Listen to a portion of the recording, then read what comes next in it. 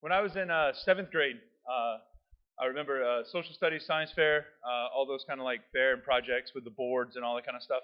I remember seventh grade, me and a buddy of mine, we did our project. Um, and when we did our project at our school, at St. Mary's, my elementary school, when you if you got an A at school, you got sent to and were able to go and compete, quote unquote, at the parish level, right? So I remember we turned in all of our stuff. We had worked really hard pretending that we did the work whenever my mom had actually done all the work.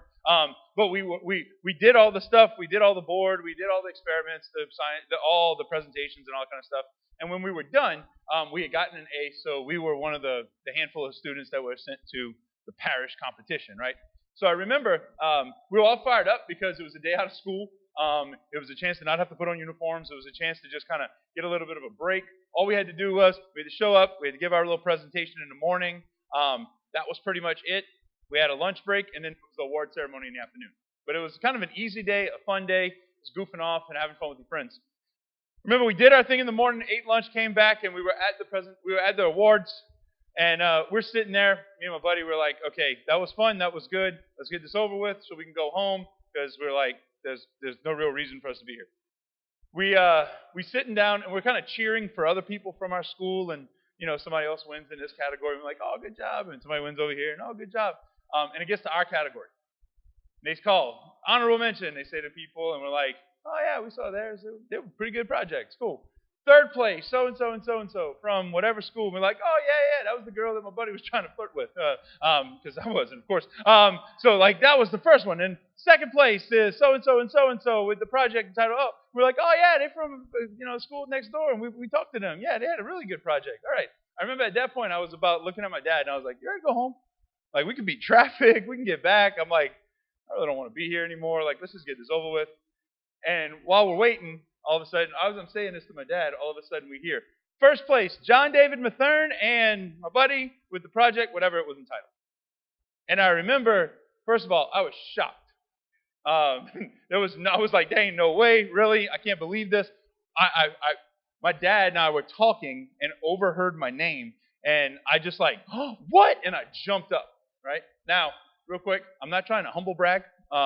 That in 2001, I won the Lafourche Parish Science Fair project for 7th grade. I had the best one in 2001. If you want an autograph after Mass, just catch me after Mass. It's all good. I know it's kind of a big deal, but anyway.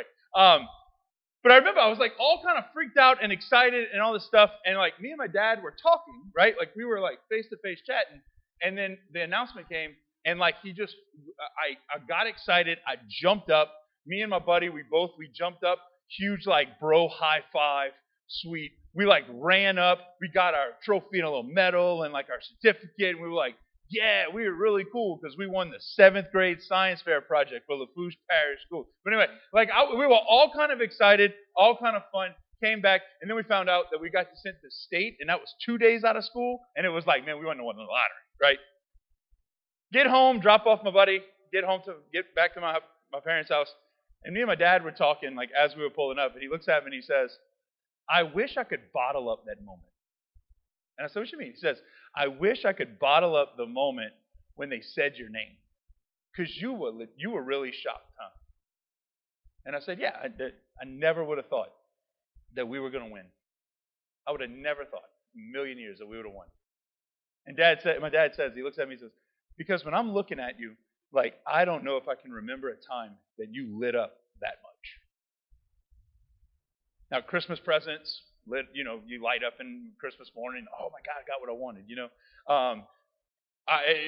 You might like have a big moment in a game or something like that, and like, oh yeah. But he said, because you really were not expecting it, like all of a sudden there was something even more profound about it, right? It's interesting. This weekend, Thibodeau High, Edie White both had homecoming, and Nichols had it a couple of weeks ago. And it's been funny because like the pictures of like when the announcement's made, people have been catching that moment of like, oh, like the shock and the excitement and the awe of like, wow, something special, right? That I might not have been expecting. That moment has been kind of caught for some people, which is kind of cool. I saw like some people like from the old days, like, oh yeah, whenever I won, I'm like, yeah, a little humble brag. I got you. It's okay. I think there's something about when we're not expecting something and then being chosen, getting the recognition. There's something that's almost euphoric about it. There's something that's really, really amazing. There's something that's really, really that's just really, really profound, and it makes the high almost feel a little bit higher. Likewise, and we might be more familiar with this side of the coin. When we're expecting something and we get overlooked, if like we're at an award ceremony waiting for our name and then somebody else's name gets said, that disappointment's a little bit lower. Not just that like, oh, I didn't win, but like, or I didn't get the scholarship, or I didn't get the promotion, or whatever it was, but like, I was expecting to, so it makes it hurt a little bit more. When we don't expect it and we get something, it makes it feel like it's a little bit more joy and a little bit more exciting. Because the reality is being chosen feels really good. Like being chosen and being recognized, whether we want to or not, whether we're like an introvert that like, please don't say my name in a crowd, right? Like regardless of if that's you, like doesn't matter. Being chosen and being recognized most of the time feels really good. It might feel awkward, but it feels really good. There's a joy that's attached to it.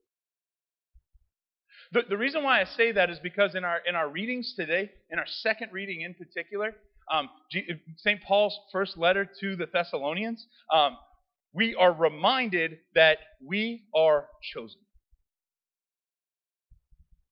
Now, there's some context that I think is important in looking at this letter, though. Because St. Paul's first letter to the Thessalonians, when you look at a Bible, it doesn't stick out any more than any other letter. It's just kind of in the line of them, right? Romans and Corinthians and Colossians and all of these Ephesians, and you got two letters to the Thessalonians. Little background about St. Paul. St. Paul, we hear about in the Acts of the Apostles that Saul, a Roman soldier, was trying to stamp out this new wave cult called Christians. He was trying to stamp this out and try and get rid of it. He was trying to knock this fire out. He was the first one that he was the one that persecuted the church, like killing people that were practicing this faith. Saint Stephen was the first martyr. Saul was the commanding officer when he was stoned to death. Saul has this amazing, grace-filled conversion moment where he's struck blind. The Lord appears to him, a massive healing. He falls off of his horse, Saul the soldier, and he stands up, Paul the apostle. Right? And now all of a sudden in the Acts of the Apostles, we hear where he starts to do the evangelizing work, like outright trying to proclaim and preach the gospel, proclaim and preach who Jesus is, what he has done to everybody and anybody that'll listen. And he doesn't just go to Jerusalem. He doesn't just go to the people who are already believing. He's the apostle to the Gentiles. He goes to all of the other cities, all the other places, because this isn't supposed to be just for one people. This message is meant to be for every single person in the world to hear. Right? And as he does this, he starts to develop these little communities in these cities. Ephesus, the Ephesians. Thessalonica, the Thessalonians. Rome, the Romans, right? He starts to have these like little communities in these different places, this little pocket of believers that he's walking with and he's teaching and he's sharing the faith with them. He's kind of coaching them along through their conversions. And as he's with one group, he then leaves and he goes to another, and then he leaves and he goes to another. Well, because I'm convinced that the early Christians were like Cajuns and they all talk about each other, he would hear, hey, back in Thessalonica, they're not doing great things. They're like, some of the teaching's kind of going off the rails. I'm in Rome. I can't do anything about that. So what he would do, he would write letters. So in the Bible, when we hit St. Paul's letter that's what he's doing. He's writing letters as their leader, as the person who has brought the faith to them, and he's sharing with them and saying either a correction or an encouragement about what's going on in those places. The reason why I say all that is because, first of all, the order of the letters in there, if you want a cool like little party trick whenever you with your Protestant friends, the reason why they're ordered the way they are is very simple. It's because it's from longest to shortest. There's no other reason. It's not historically ordered. It's not significance ordered. It's just Romans is the longest, and I forget which one's the last one, but that's the shortest, right? Like that's how it's written. The oldest one actually is the first letter to the Thessalonians. Most scripture scholars will say that this is from about 50 AD. It's about 50 years after Christ was born. So he dies in 33. So this is somewhere 18 years after Jesus died. So the first letter that St. Paul writes to one of his churches that we have a copy of is what we read from today, the very beginning. And at the very beginning, what he says, what he wants to remind the church in Thessalonica, what he wants to remind the Thessalonians of, is that they are chosen. It's not an accident. It's not an accident that you are following the faith. It's not an accident that someone who had a major conversion came to you. That you have been chosen by God to make his church real. To make his presence real in the world. In Thessalonica. Right there. Right where you are. You have been chosen by God. Now, the fact that this makes it into the Bible, and that over the last 2,000 years we've read this Bible and this passage to the faithful in Mass, is because God, I'm convinced, the church and God through the church wants to remind not only a church in Thessalonica 2,000 years ago that you have been chosen and it's your responsibility to make present and make known God in the world, but he also wants to do the same thing to the church in Thibodaux, Louisiana, at Nickel State in 2023. That you have been chosen. You've been chosen by God himself.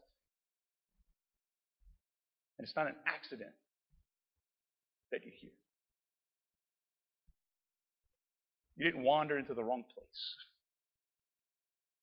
You have been chosen by God.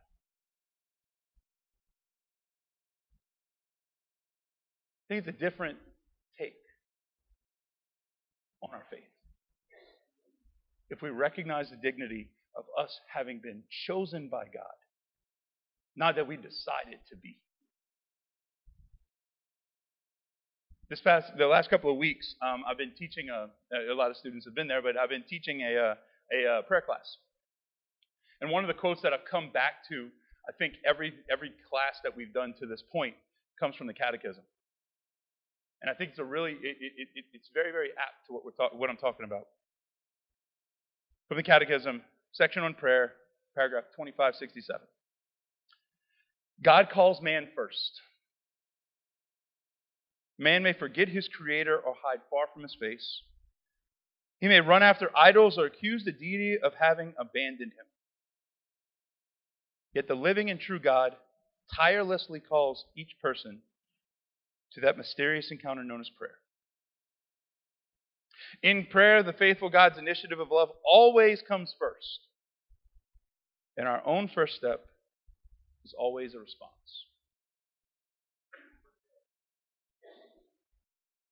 Now, I know it's talking about prayer, but I think we can say that this is talking about the relationship that we have with God. That God calls us first. He has chosen us. We can react in a multitude of different ways. We may forget our Creator. How many people here have ever used the phrase, I'm too busy to fill in the blank? I'm too busy to give God some time. I'm too busy to make it to Mass. I'm too busy to go to confession. I'm not too busy to get free lunch at the church, but I'm way too busy to do fill in the blank. No, I'm not trying to guilt anybody. Don't worry, right? Or we might hide far from his face. That God has chosen us, but yet, Lord, look, stay over there. you don't want to look at this. I think of Adam and Eve, first book of the Bible, opening chapters of the Bible. Once they eat of the fruit, once they sin, the first thing they want to do, I hide. Lord, I'm ashamed. No. I want you. I want you like God. I want to be in relationship with you and all that stuff. But like, if you see the stuff that I actually deal with and I actually do and the ways I actually fall, you wouldn't want anything to do with it. I'll just hide over here. Keep your distance. Oh, you choosing me? Thanks. Yeah. I'm gonna stay over here. He may run after idols. St. Thomas Aquinas says, right? Pleasure, power, status. These have been the places since we've sinned that we continue to lift up as idols. I need the good grades. I need to get into this. I need the scores. I need the. We make all these idols out of things. We're made to worship, y'all. We're going to worship something. If it ain't God, it'll be a political party, a paycheck, or something else.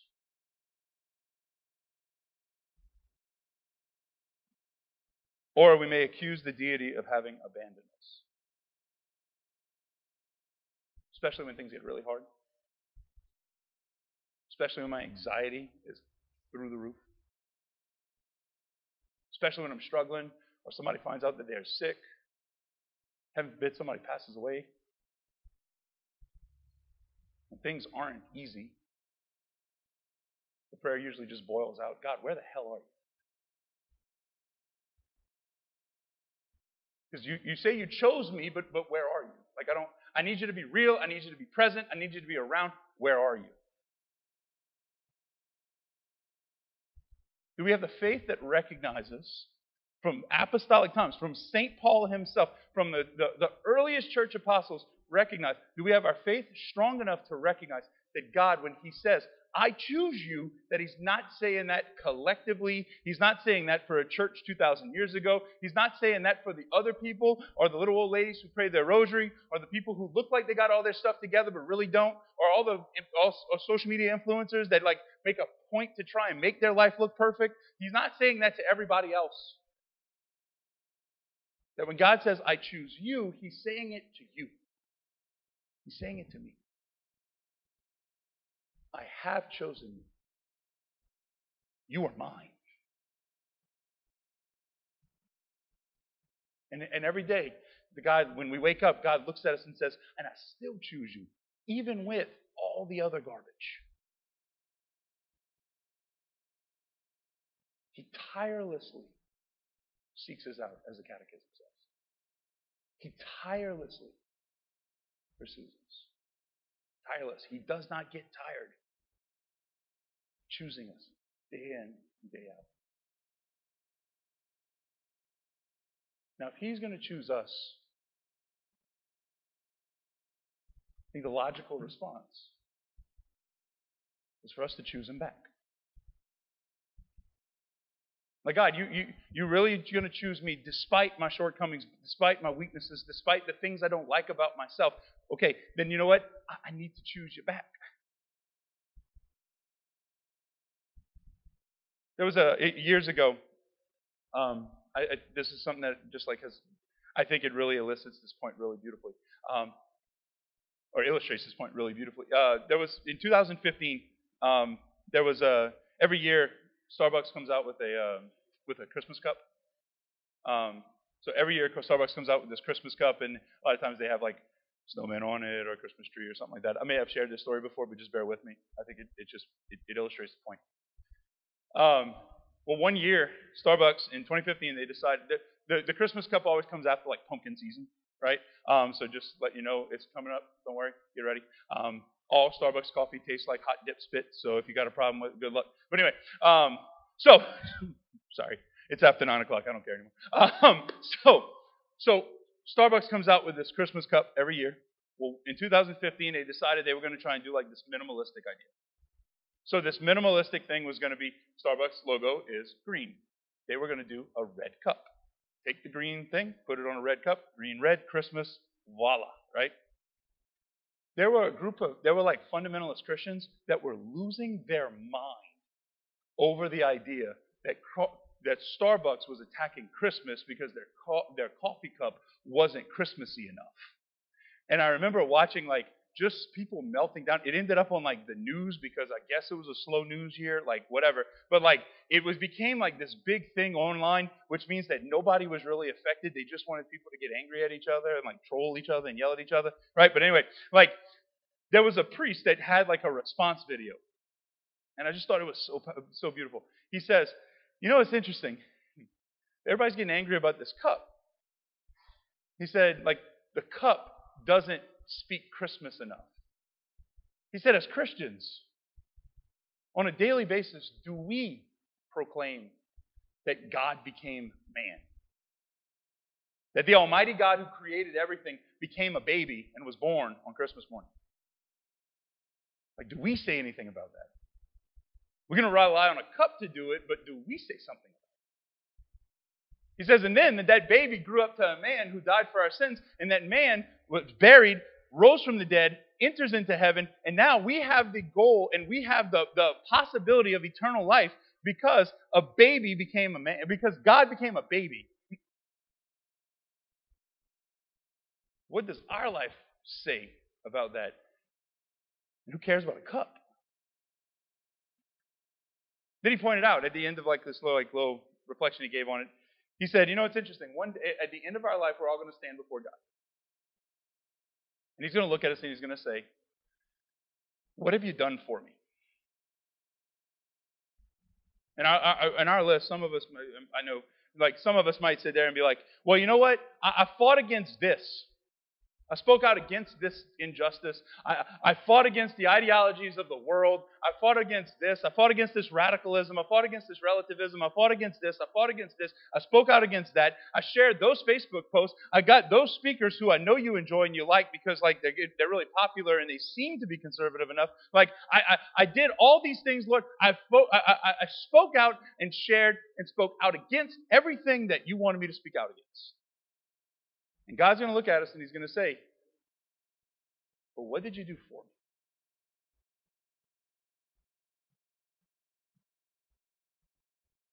Because living a faith that is the Christian experience, the Christian life, is not a negative. We don't just live against. He's going to say, what did you do for me? Did you love? Like, did you love me and your brothers and sisters? Did you give me the time of day? Because when we live for God, it changes every single thing that we do. It changes every relationship that we have. When we live our life as a response to God's initiative, when we live our life as a response to God having chosen us, and we say, Lord, I'm going to choose you, it changes everything. Because I'm going to choose you changes what I watch on TV. I'm going to choose you changes the jokes that I make. I'm going to choose you changes the way that I approach my studies. I'm going to choose you changes the way and the patience that I might have with my family. I'm going to choose you. And that's a hard one, I know. I'm going to choose you changes the way that I associate with people on campus. I'm going to choose you changes the way that I extend olive branches and love to people that I might disagree with. I'm going to choose you makes me look for those who might need help that I can offer. And make me go out my way even when it's uncomfortable to help. Or it's uncomfortable to speak out.